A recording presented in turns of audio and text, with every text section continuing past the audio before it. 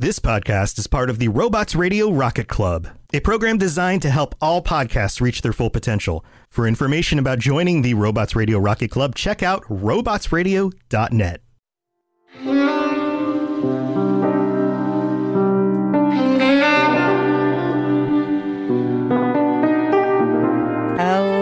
Hello, and welcome back to another episode of Two Girls, One Ship, the podcast where we analyze, rate, and review all that the world of video game romances has to offer.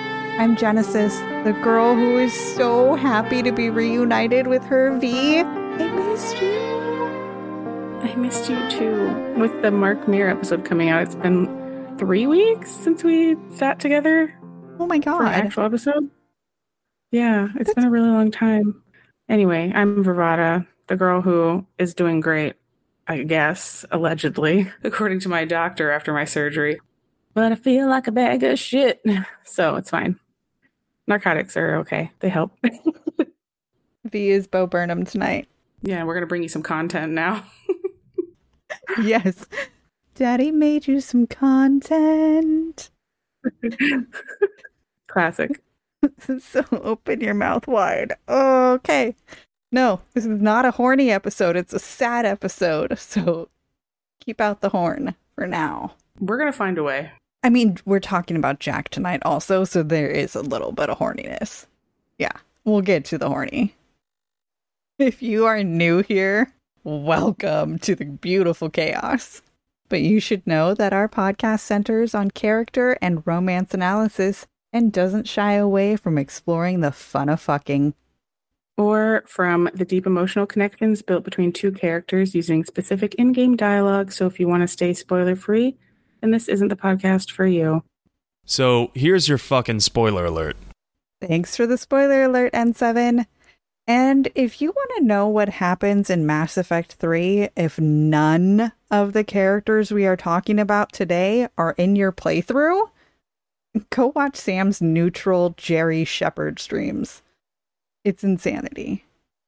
And just like with all of our previous episodes, we'll assume that you have some background knowledge of the game and character in question, but we will be providing context for those of you who may be unfamiliar. Sweet, sweet context. In today's episode, we have 3 characters we need to discuss. So busy. Sounds like quite a lot, doesn't it? Well, don't worry. One of them is barely worth mentioning, but we have vowed to analyze all that video game romance has to offer. So today we're going to talk about love, death, and biotics.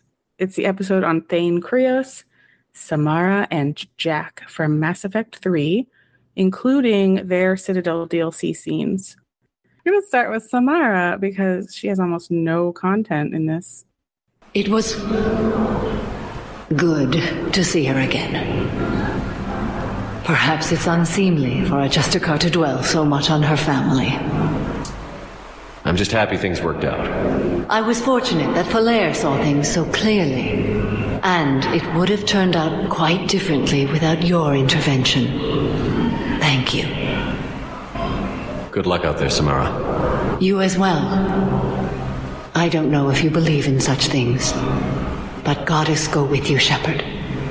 Your time is precious. Spend it wisely, and with those who care for you. So, as we know by now, the third game is all about destroying the Reapers in a last-ditch effort via the Crucible. If you listen to our Mass Effect 2 episode on Samara and her daughter Morinth, you'd know that you can't really romance Samara. She's married to her mission, but in what might be the end of all things, Samara lets her resolve slip just a little. We don't get a full romance, meaning that it doesn't count towards the romance achievement, but we get an acknowledgement of the shared love between them. Yeah, who does it for the achievement? I mean, not me. But anyway, Samara can help the crew of the Normandy out for this game, but she won't be a crew member. Mainly, we see her for her mission to help the Asari at the Ardat Yakshi Monastery on Lessus, and unfortunately, one or both of her remaining daughters will die here. Poor Samara.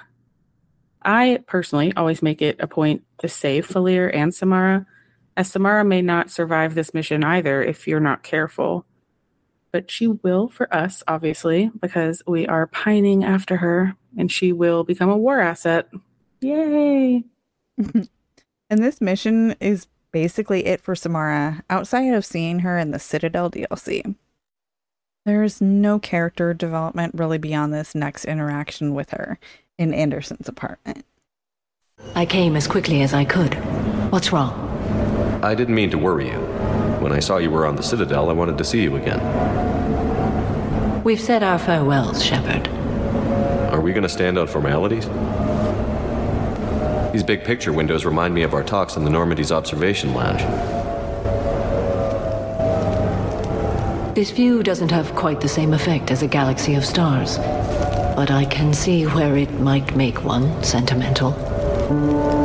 I also enjoyed our talks, Shepard. Very much. I'm really glad you came. Oh, look what I found.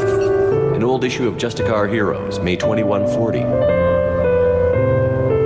It says that you personally lifted 50 refugees across a raging floodplain on Nevos after smugglers blew up a dam. That news source has been known to exaggerate.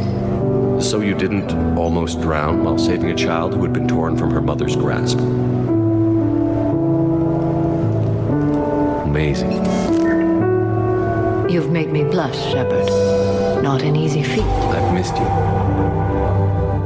I was surprised how strongly I felt when I saw you on lesson. I still care for you. You told me once, in another time, another life. Well, times are different. Everything has changed. This is unexpected. I don't know that my answer can be different, Shepard. But you are correct. My way of life is dying. We've already lost so much. Let's embrace the way we feel right now. Your point is well made. Still, I must honor my code and make no promises. Samara. Just hold me now. Let us live in this moment. It's so sweet and touching, and the line is really fitting. In Mass Effect 2, Samara says, in another time, in another place, we could have made it work. And then for Shepard to bring that back up, the times are different. There's another place, it's another time. Why not give it a shot? And I wish that they had either done more with this or not hinted at it at all. It feels like the ultimate tease. And I don't like edge play. I kind of like the idea that Samara and Zaid hooked up at the party, because that's just hilarious. And while this isn't the romance for me, I am happy for those of you who do choose it. I don't know. I must be a sucker for pain because I kind of like it. I think it's great that she's willing to just be in the moment and pretend that this is the other time and other place, other life that they could be together.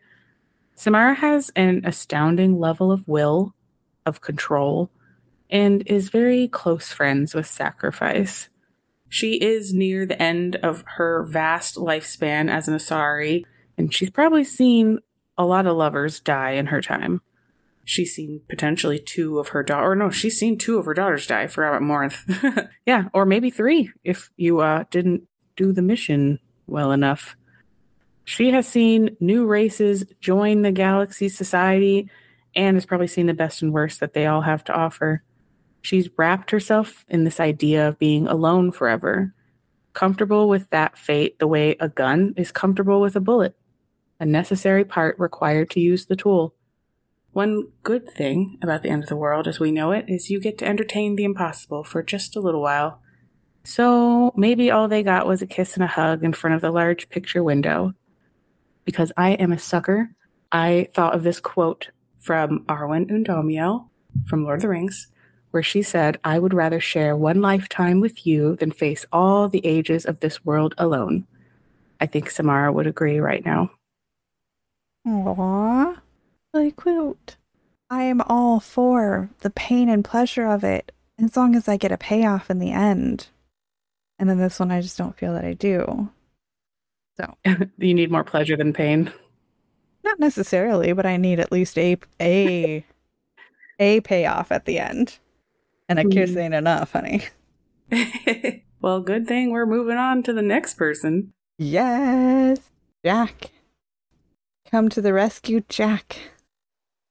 So that is all for Samara, but don't be too sad. We get to talk about Jack next, and she has some of the best romance dialogue in this game. Well, at least I think so. So, about you and me. Hey, I get it. You've only got one real love in your life, the Reapers. They're the only thing keeping you awake at night. Which is too bad, because I'm a much better lay. I'm sorry I left. Hell yeah, you should be. Maybe you can apologize some more when this is over. The broken but angry Jack that we knew and loved in Mass Effect 2 is different now. For one thing, she has hair in the form of a shaved ponytail. And honestly, I need to know what kind of 2186 hair treatments they have that allow her to grow hair like almost 12 inches in the span of 6 months. But that's beside the point. Besides her hair and her clothes, she carries herself differently. She has a new purpose. And when we last saw her, she was mainly out to get revenge on Cerberus and fighting to reclaim her freedom. She bombed the facility on Pragia and helped you defeat the Collectors. But where did that leave her? Well, luckily for her, the Alliance swooped in and offered her a lifeline. Yay, Alliance.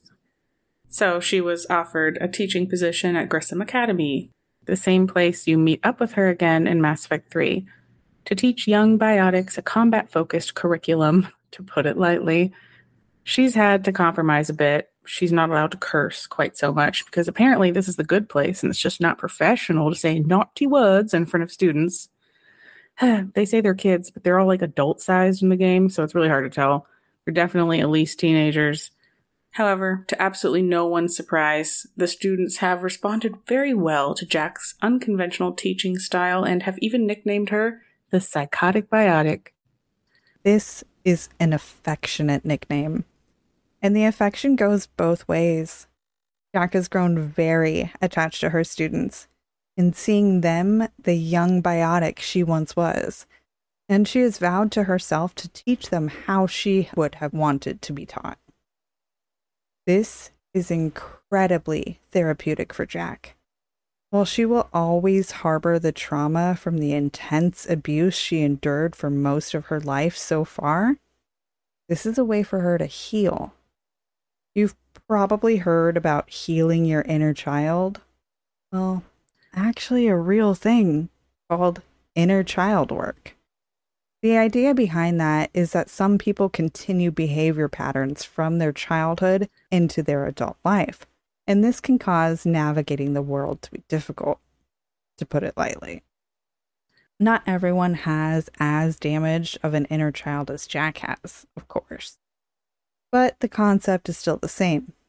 To heal your inner child is to become a more functional adult.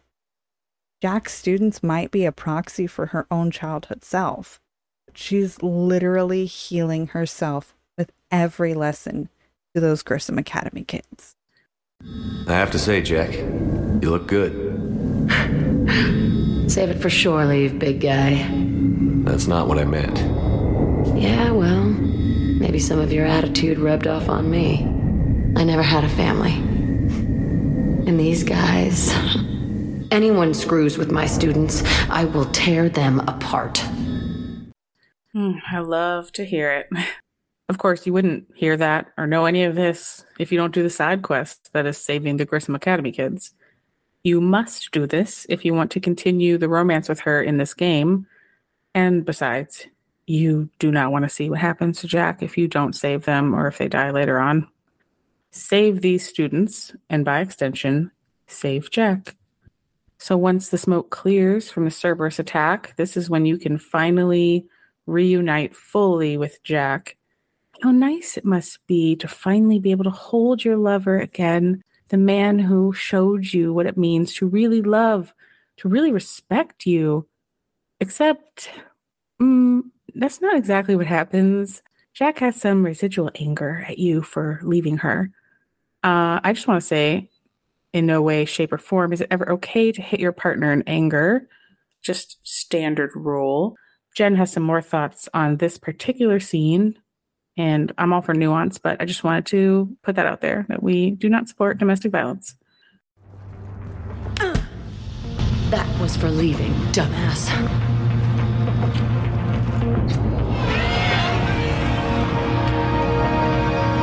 I turned myself in to the Alliance, Jack.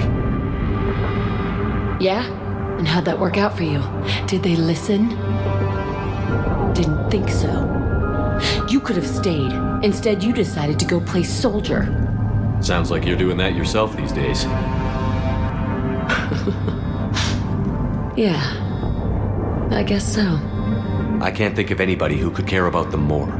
Well, I had some free time while you were off playing hero. Alliance Brass knew I helped you. They offered me this. And apparently the students responded well to my teaching style. The psychotic biotic! I will destroy you! Drink your juice, Rodriguez. You couldn't destroy wet tissue paper. Okay.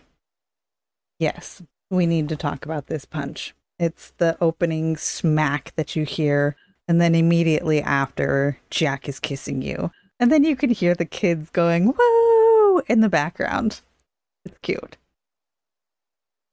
To me, there is a clear distinction of hitting a person when you think they are being stupid and hitting a former lover because you are hurt.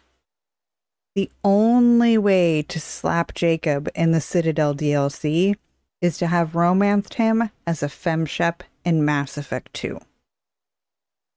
Jack, on the other hand, slaps the stupid out of femshep, broshep, lover, or not. This means that it's a part of Jack's personality. And honestly, it's pretty well established that she doesn't know how to deal with all those big emotions all that well. So it doesn't read to me as abuse the same way that the Jacob slap does. It's still not okay, but the fact that it isn't romance or gender lock makes it feel more of a friend smacking you for being a dumbass, not an I need to get my anger out in an unhealthy way by hitting a lover who hurt me. What do you think? I see that. No, I think that's true. I also think it's hard to tell if you only romance Jack and you don't know, you know? So like outside as a player, like Googling it, you could realize that. But when you're playing the game as Shepard, there is no other alternative. So like in that particular context, it just feels, I mean, like you shouldn't hurt anybody. This is like a crazy world with extreme circumstances, as all games are, because why would we play them unless they were like life simulation games or whatever? And even so, everyone psychotically deletes the doors in their Sims houses. So we still find a way to mess everything up. But in this game, you know, everything's crazy, and Jack is crazy even amongst all the crazy, for lack of a better word, because crazy can be not a nice word. But, you know, so like that's just her natural response because she doesn't know what a proper healthy response is.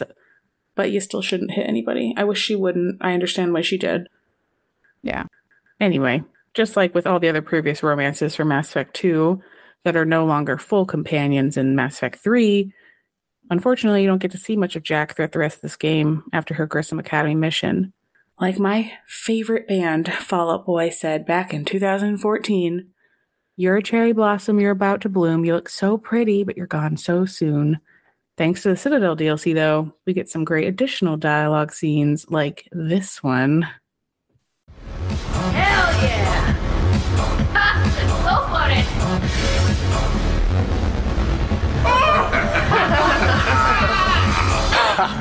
Captain on deck! Has he always been like this? Shepard is saving the galaxy. You have to forgive a few eccentricities. It's very enthusiastic. It is impressive.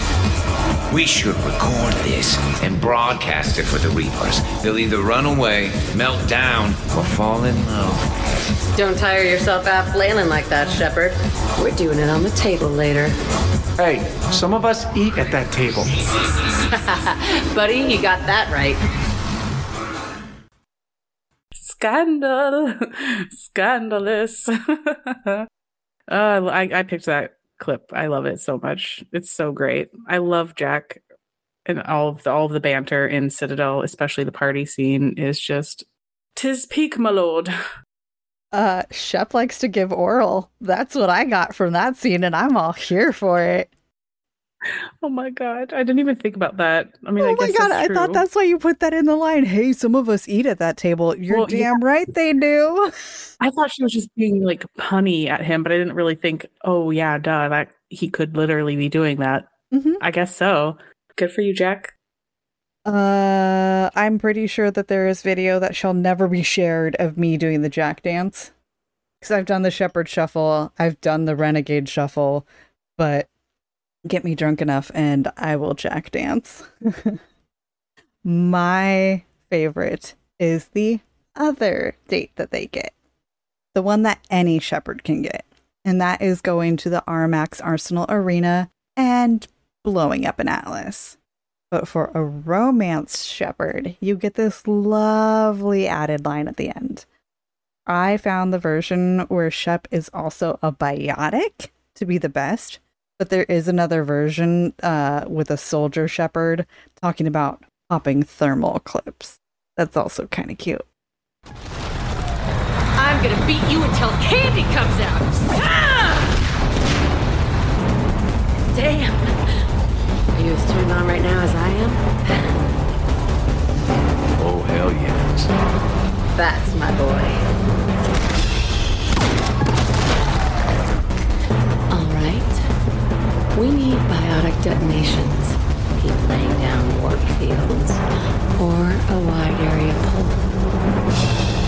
Any preference? Just give me something I can blow.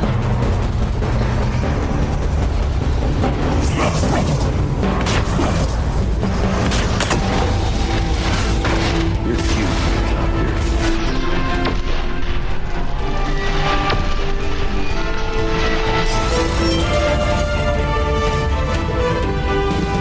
So good.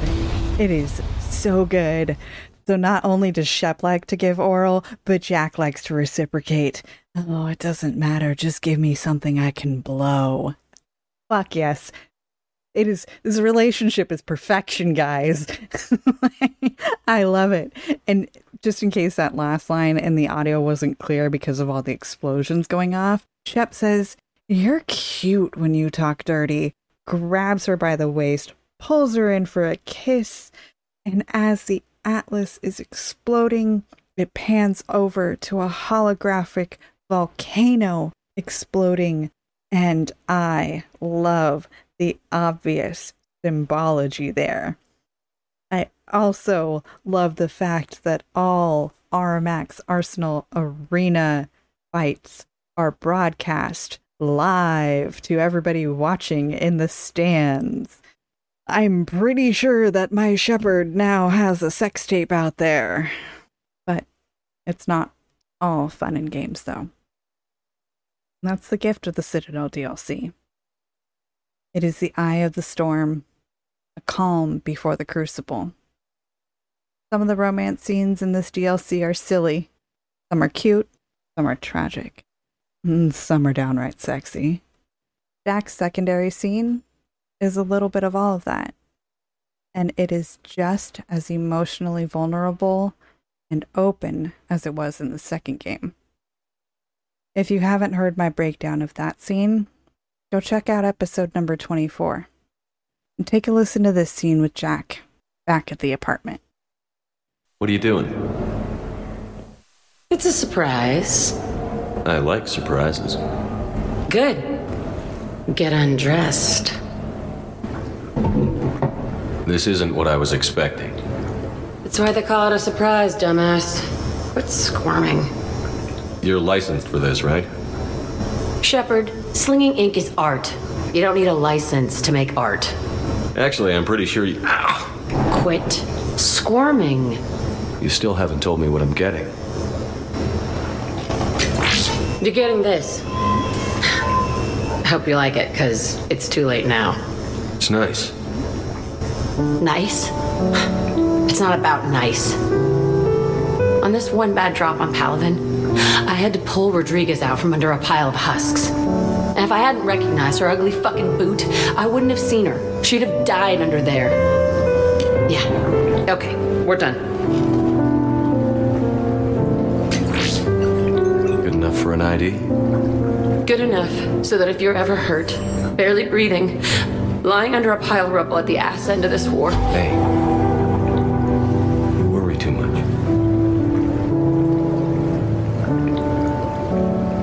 I don't know what to say. It's funny. And it's flirty.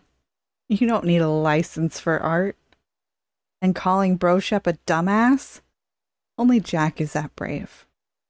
Only these two have that level of teasing love. Then she gets real.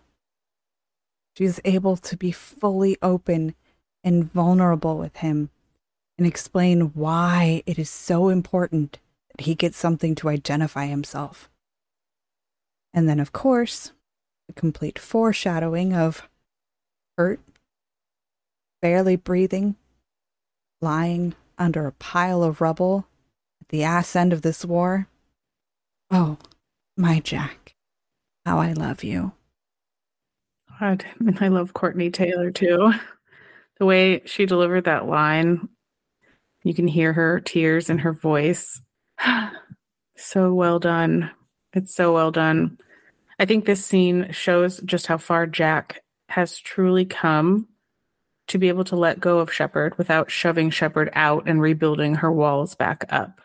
She's let him in during the last game, and even though she knows their lives are anything but guaranteed, she hasn't shut him out to protect herself like she would have done just a year ago. Back then, she had told Shepard that she didn't need the complication, that letting someone in just to watch them die would leave you empty like a husk. If you remember, Shepard told her that while he can't fix that with a few conversations, he never said she wasn't worth staying with anyway. Jack finally understands that. She's literally watching him potentially sacrifice himself for her and the rest of the galaxy, and instead of quitting, she's literally marked him as hers. I love that she's come all that way. And I also want to know why we can't get tattoos that quickly now. I would love that. Right. That was like 5-second tattoo. In The Fifth Element, where Lilu just takes like the makeup mask and it just writes on her face. I mean, if they can do that with makeup, I'm pretty sure that they can do that with tattoo guns. So yeah, that's all we got to true. do is like wait another 100 years, honey, and then we'll be there. Okay. Better drink some green juice, some shit, so I can last. Right. I want tattoo technology to increase. I do. I have to use lidocaine lotion because I'm a little bitch. But I still want tattoos. I sit like a fucking rock. But that's besides the point. But I love how both of us are always opposite. Right? I'm like, I got a wrist tattoo and a finger tattoo, and those are apparently two, and a rib cage tattoo, and those are like apparently the most painful places to get tattooed. And Shep being a whiny little bitch, we have a tattoo in the same spot, Bo. It is not that difficult to get one on the back of your shoulder, so shut the fuck up. But for those of you who are wondering, the tattoo itself is a red omega symbol with 11 spikes coming off the outside of the arch and a black outlined human skull inside the arch. Okay? I may be reading too far into it, but to me, there is a lot of symbology in there. For starters, it's the same one that she has on her back. We can clearly see it in Mass Effect 2 when there's only the little red barrier over it. And in the Art of Mass Effect book, we get a good look at it. Except her version only has 10 spikes coming off of it. And the art book says that it is there to represent years spent. Don't know where, don't know doing what, but 10 spikes to represent 10 years. Now, I believe that the 11 spikes that she puts on him are the crewmates you had on the Normandy in Mass Effect 2. Jack herself, along with Miranda, Jacob, Morden, Garrus, Brunt, Allie, Samara, Legion, Kasumi, and Zaid. The missing 12th being Thane, who at this point has already passed away in order to unlock the Citadel DLC scene. And the Omega symbol is not for Aria's world, but as the last letter in the Greek alphabet. It's often used to represent last, the end, or the ultimate limit of a set. The skull is Shepard. Jack knows what the most likely outcome is, even if she wants him to survive. I never thought about it. The thought I had when she tattooed him was, well, two things. First was, is she going to go and strip every body she finds to look at the shoulder? Because boots, you're wearing them, so it's easier to spot, but she'd have to get down to his skin to identify him with a tattoo. But then my other thought was, she picked a tattoo because she has so many, tattoos are her thing, but I never really thought about why she chose what she chose. So I'm really glad that you did. Yeah. I think I agree with what you put. I'm sure it has meaning. It definitely does. Everything that she has on her, everybody's tattoos have meaning, even if it's just, I don't know, I was drunk and I wanted to get a tattoo. Still something. Yeah. But right. Yeah, I love that she did that. I'm all about, I have a tattoo, a couple's tattoo with my husband, so I do love it. I think it was cute. All right. Are you ready to move forward? That forward operating base? Then that beam run? Well, Jack, like Miranda and Steve, isn't there for you at the front, but rather at a different location. Shepard? Shepard, is that you? Jack, how are you guys? Good so far. We're a ways south of your position. Rodriguez actually tore that little shoulder head off one of those Batarian things. It was great. I'll see you on the other side. Don't get killed, dumbass. When this is over, I'm getting laid. I love you too. So perfect. Don't get killed, dumbass. I'm getting laid. I love you too. Like the Han Solo, but reversed. It's a reverse I know. While I wish that Jack could have been a squatty, what they did for her was so good. Jack is with her kids, right where she needs to be. I like it too. It makes sense that she's with them. And I think it's also yet another continuation of her character growth in her first secure attachment of her life. She doesn't need to be right there with him. And she was never going to be clingy like that anyway. She would have just been gone. But the fact that she's just a few miles away fighting the same fight as him and communicating with him, they're still together. She's not afraid like she was in her past. So I think that I love her journey as a character, especially as a romanced character. I wish that they could have had more time, just like everybody else. Right. It's all about time. None so much. Yeah, it's literally all about time. And none so much as our next character, who didn't get nearly enough time. Oh, God. All right. Well, before we set off to the distant shore of the infinite spirit, let's go take a listen to our sponsors, talk about some fun facts, and thank the patrons.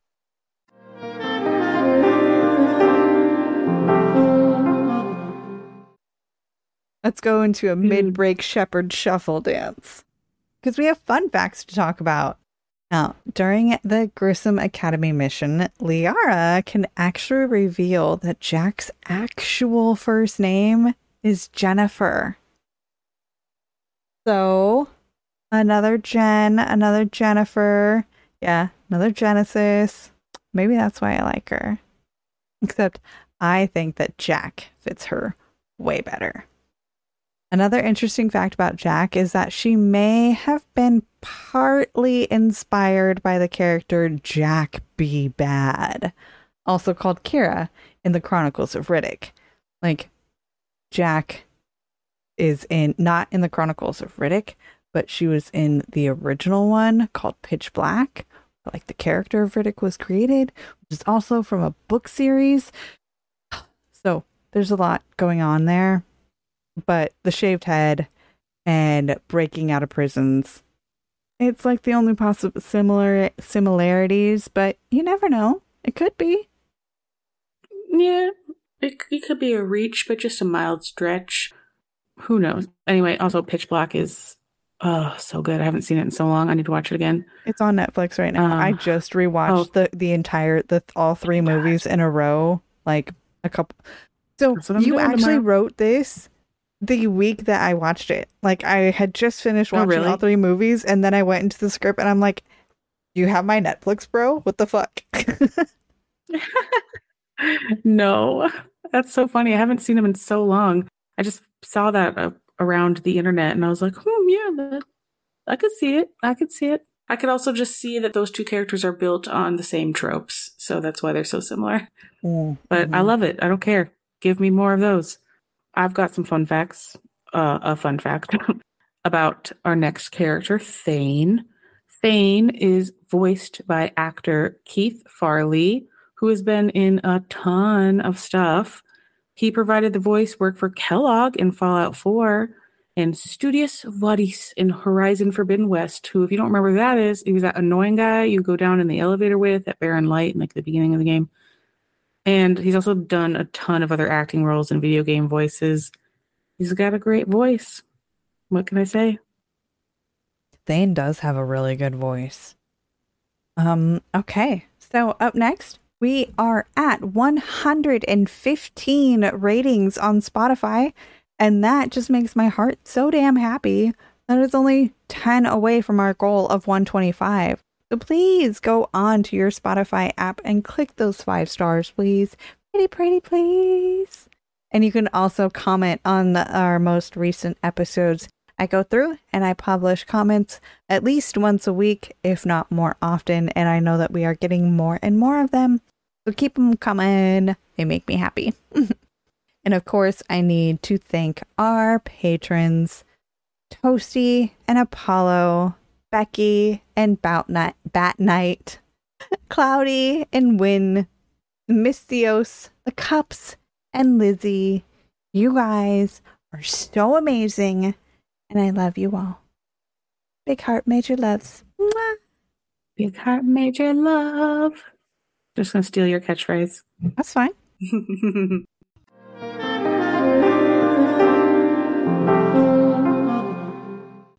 I'm not ready. Yeah, this is the part where I'm supposed to say, hey, Jen, are you ready to cry for Thane? Because I am never ready, but never always ready. Always never ready. I know. I love to feel so sad. I don't know why. I love to love this tragedy. It's so well done. All right, V. You have only made my life better. You gave me you, Goliath. Even the Omega-4 relay made me feel purposeful. We are alive, Sia. And when we are not, I will meet you across the sea. If you're listening to this, you are probably familiar with Thane's story. But if you're not, get ready. The Thane that we knew before, the strong, precise, and dedicated assassin from the last game, is a shadow of his former self in this game. His chronic disease is in the late stages, and he does not have much more life to live. In fact, he has already lived past his doctor's best estimates. Keppel's syndrome essentially affects the body's ability to use oxygen and prevents the blood from producing hemoglobin. In this late stage, Thane can sometimes feel like he can't catch his breath at all, or will faint suddenly. He's basically slowly suffocating. It's such a tragedy to have such an amazing being whittled away like this. This is why Thane is such an important character. And we did talk about this in his Mass Effect 2 episode as well, but Thane has a chronic condition, a disability. He is still a whole person with great characterization.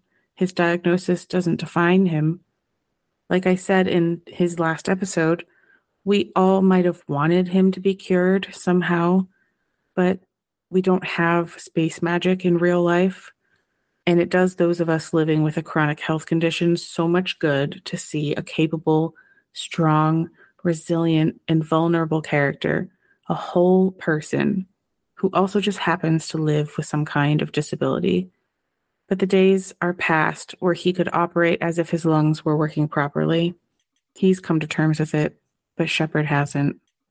I'm back on the Normandy on an important mission. Sure could use you. I would not be as I was before. I need daily medical attention. And if I know you, you will want to fight the Reapers somehow. You need the best at your side, and I am not at mine. You don't have to wrestle down Krogan and break their necks. I'm sure we could find you lighter work. I am at peace with what I've done in my life, Shepard. There comes a time when one must rest from war and conflict. It is not your time, but it is mine. But it is not yet Thane's time to rest either. So the next time that we see Thane, it is during the attempted Cerberus coup on the Citadel. Thane actually is the one who warns Shepard and the rest of the crew about the plot before the Normandy even docks. And then stupid fucking Kai Lang happens.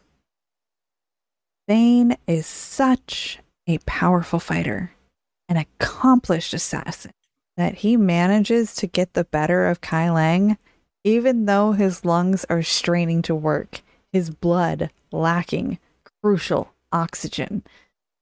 If Thane had been at his prime, Kai Lang would have ended up just a body on the ground here. Instead, Thane is stabbed in the stomach, and Kai Lang runs off like the little bitch she is. Such a fucking coward. I don't even care that Troy Baker voiced Kai Lang. He's the worst. I don't think I can hate a character more, even though I love the voice actor. I do love Troy Baker. He did a good job voicing a shitty-ass character. Thane is rushed into surgery, but it's too late.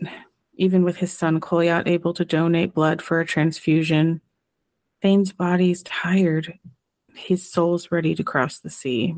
And I'm going to cry because my cat just left me, so now I don't even have my comfort animal to deal with this. Oh, I'm super gonna cry. I can already feel it. Sia, I'm afraid I've picked a bad time to leave. You couldn't disappoint me, Thane. Not even now. Such pleasant things from your lips.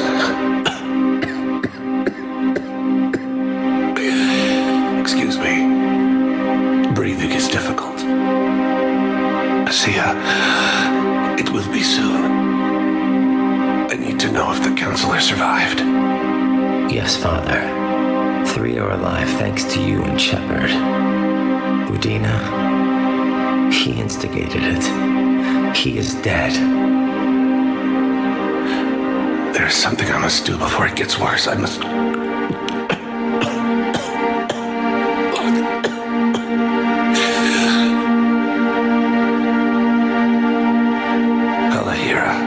Mistress of inscrutable depths, I ask forgiveness. Kalahira, whose waves wear down stone and sand. Kalahira, wash the sins from this one, and set him on the distant shore of the infinite spirit. Kolyat, you speak as the priests do. spending time with them. I brought a prayer book. Commander, would you care to join me? Kalahira. This one's heart is pure, but beset by wickedness and contention. Guide this one to where the traveler never tires, the lover never leaves, the hungry never starve. Guide this one, Kalahira, and she will be a companion to you as she was to me. Koyat, what did the last verse say she? The prayer was not for him, Commander. He has already asked forgiveness for the lives he has taken. His wish was for you. Goodbye, Thane. You won't be alone long. This scene hurts, even if you don't romance him. It is so powerful. If you haven't romanced Thane as a femshep, you still get the lines of the prayer that is meant for you. Yeah. It takes on a new meaning if you've romanced him, though. You know? In some ways, it's a blessing that Shepard has to focus on fighting the Reapers. Bereavement, the name for mourning the loss of a loved one, is one of the most painful things anyone can go through. I'm sure we all know that. In the scene we just played, Shepard said, "You won't be alone long." There's another version of this line where she'll say that she'll meet him across the sea, which is the Drell version of the afterlife. Either way, it tells us where she's at with her belief in the odds of survival. Now that Thane has gone to the shore, Shepard can actually romance someone else in this game. I don't know why you would do that, but you technically can. We aren't going to do that because if we did, we'd miss out on the beautifully tragic and heart-wrenching scenes of the Citadel DLC, starting with Thane's memorial service. Not ready. We are gathered here to honor the life of Thane Krios. Thane touched each of our lives in different ways. The Counselor knew him as a hero. The Normandy's crew knew him as a brother in arms. And others as a father devoted to his son.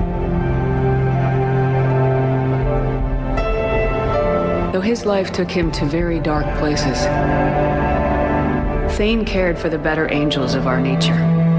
He once said that he first felt love for his wife when she stepped in front of an assassin to save someone she didn't even know. And when he knew his death was close, he chose to die doing nearly the same thing. Also for someone he didn't even know. Just as he loved his wife for it, I still love him for it. And I don't think that will ever change. You can hear the tears in her voice so bad.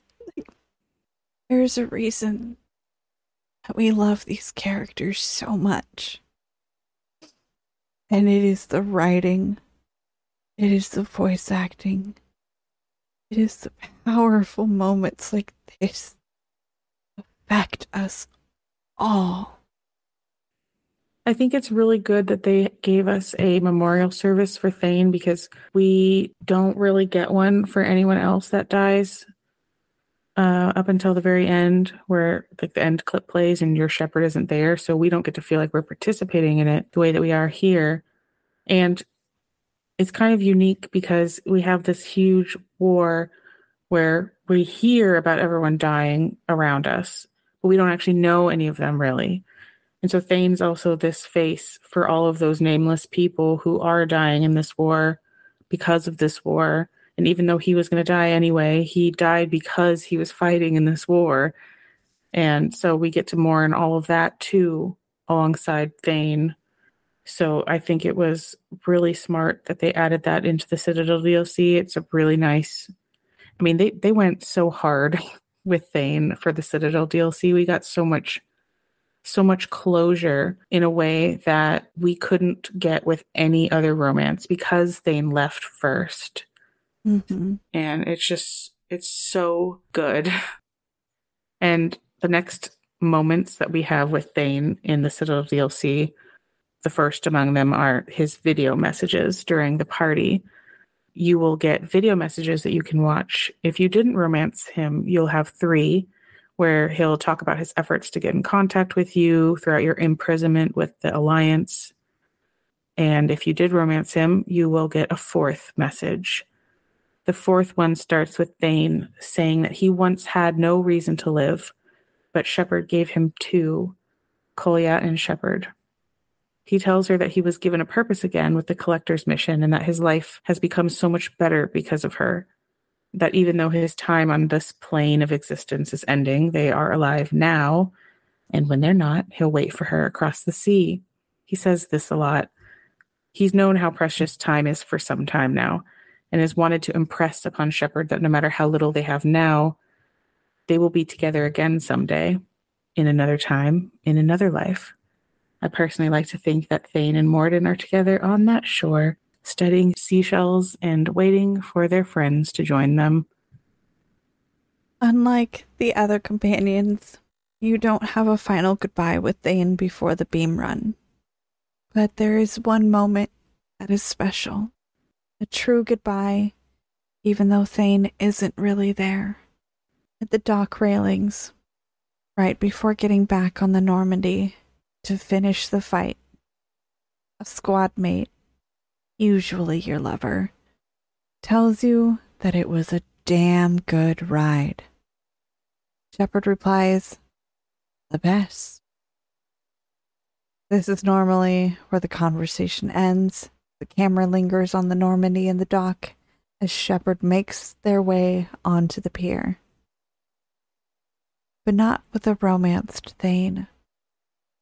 Shepard lingers at the railing, and Thane walks up. He's a spirit and not really there at all, but she is clearly thinking about what he might say if he were there. I am glad you were able to take time to celebrate. You deserve it. I wish you could have been here with me. I am always with you, Sia. I would not trade the time I had with you for anything. It was a good fight. A great fight. Then go and finish it. And when you go to the sea, I will be waiting for you at the shore.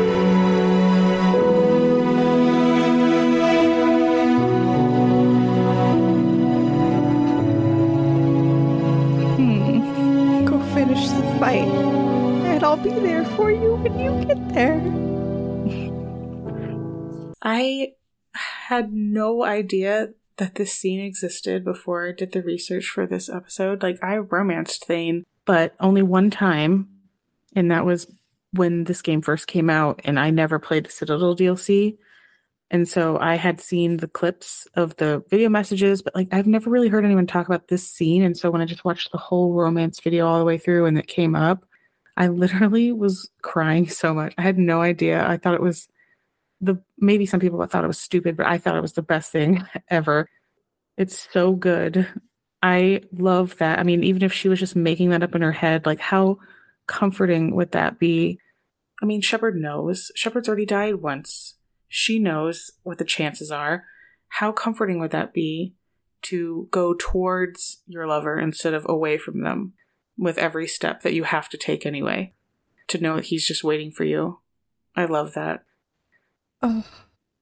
It works so well for him as a character and I don't know, like it's just I love Garrus, don't get me wrong. He's like always my canon romance for Mass Effect, as he is for you as well, but Thane is so close right there with him because it's just this, I guess, the nature of an RPG is, this, if you choose to play this Shepard, Thane makes a lot of sense with her. Yeah. Oh. So immediately after this scene in the video that I watched, you're then back on the Normandy and an email pops up. And so I don't know exactly when this email triggers, but it specifically happens after Thane dies. It's like part of his last will and testament that this email gets sent out to Shepard. I knew that I would not be able to read it live without crying my fucking eyes out. So I pre-recorded it. So I'll play that for you now. Never lose hope. Siha, I write this with a heavy hand, knowing you will read this letter when I am no longer able to share my thoughts. I'm dying, Siha. Perhaps because of the differences between our species, I can hope that time will treat you with kindness and dim the hurt of my passing to faded recollections that Adrel would forever remember with perfect clarity. Selfishly, however, I cannot leave this world without leaving a piece of me behind that would never fade. I once accepted my fate. Nothing remained but a shell destined to die. I only had to choose the when and how of my passing. I had refused to be confined to a bed, gasping horribly as my life beeped away to a machinery I had no use for. I thought of my Erica, broken, bloodied, and betrayed by my absence.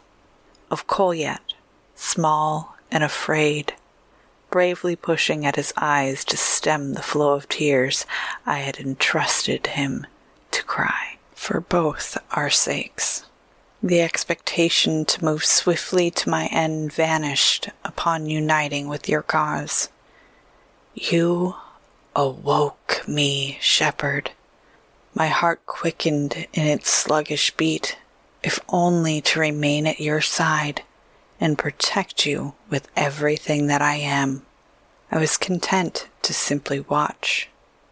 Take the time left given and praise all I know for allowing me to walk my final days with hope and certainty that I am worthy of more than my cold isolation, solely because you believed. I love you. If all else whispers back into the tide, know this for fact. By grace given me by the goddess Arashu, I bid her divine protection to you, my warrior angel, my Siha, to succeed in your destiny, to light your path through the coming darkness, to give you hope when all else seems lost. I will await you across the sea. I don't want to be here anymore. God, I hadn't read that in a long time, so I forgot all of it. Yeah, this is why I love Thane. I am a wordy bitch, so you write me beautiful images like that, laying out your entire heart on the page. Sign me up. Yeah. What a beautiful thing. And it also makes the loss so much worse, knowing how great it was. Yeah. It is a tragic run, but it's so, very easily, hands down, my favorite femshep romance dialogue delivery is in the Thane romance. Just taking the one single line out. Like that, it has my favorite. So it's good in that sense. And they are sweet, kind, they are caring, they're mature. I think that's another big thing about the Thane romance that I really appreciate, is the fact that it's like, yeah, Thane canonically is somewhere in his 40s, I guess. They don't really give him a solid age that I'm aware of. And he's a dad. And it just makes sense that his romance is a lot more mature. I know. I think that's why now, like when I first played this game, let's see, it came out in 2010. I was 21 and I played the Thane romance, but I chose Garrus, and I still would choose Garrus. I still love Garrus, but like now as an older person with a child of my own, Thane feels more appropriate in a lot of ways. Like a lot of the companions are very, very young. Mm-hmm. So it's kind of cute and innocent and like first love. Like that's also why I really think I've changed my tune. One of the reasons I've changed my tune about Miranda is because she's also older. She's like in her 30s. So it's also a very mature love. Mm-hmm. I think it's a good time. It's a good time. Thank you, BioWare. Whoever wrote that, you deserve all the praise. Or I'm sure there's more than one person who wrote that, but I also love how many times, maybe this gets old for some people, that when he says, I'll meet you across the sea, or I'll be waiting for you at the shore. Maybe some people get sick of that, but I think it's awesome how many times he reassures her. At least he believes that is where he's going and that he'll wait for her. Oh, I think that's really nice. Yeah, I fully agree with that. It's one of those reassuring touch phrases, touchstones that is integral to a relationship. Like you talked earlier about having a matching tattoo with your husband, and I have one too. Mm-hmm. And it is our touchstone phrase. On our wedding fingers, it says the words "and then," because that has always it's been a major part of how we talk to each other, because it's like, I love you forever and ever, and then, and then, and then, and then, and then. And so we just got the words "and then" tattooed on our ring fingers as the symbology of, we're in this, honey. I love you forever and ever. And then, and then. And yes, it started off as a stupid joke after we watched Dude, Where's My Car? And so for Thane to have that touch phrase, I'll meet you across the sea, I could see FemShep's tattoo being something like an ocean scene or a sunset horizon. Yeah. I mean, it's also one of the only ways, aside from outright saying I love you, to say I love you, because he doesn't have a future with her in the same realm, like alive together. So to promise himself to her is to say he'll wait for her. Yeah, it's good. It's a good time. Are we ready to wrap up the show, V? If you like what you're hearing, please be sure to leave a rating and review on iTunes or on that new Spotify feature. I love reading all of your comments. And subscribe wherever you listen to podcasts. You can now find me on the Cyberpunk Lorecast with my co-host Toasty, where we explore the foundations of the past, the state of Night City today, and the news of the future for all things cyberpunk. And of course, in our Two Girls, One Ship channel on the Robots Radio Discord. And come give us a follow on all the social medias and on patreon.com/2girls1ship. Links to those are in the description. And I am also on the Robots Radio Discord and on our own Two Girls, One Ship Discord server, where we nerd out on all our favorite CGI significant others. Be sure to check out our live streams on Twitch on Fridays at 10:30 p.m. Eastern Time, 7:30 p.m. Pacific Time. Our podcast episodes release on Mondays because you need at least one good thing on a Monday. So thanks for listening, and remember that beauty is in the eye of the controller. Thanks, Mark Mir.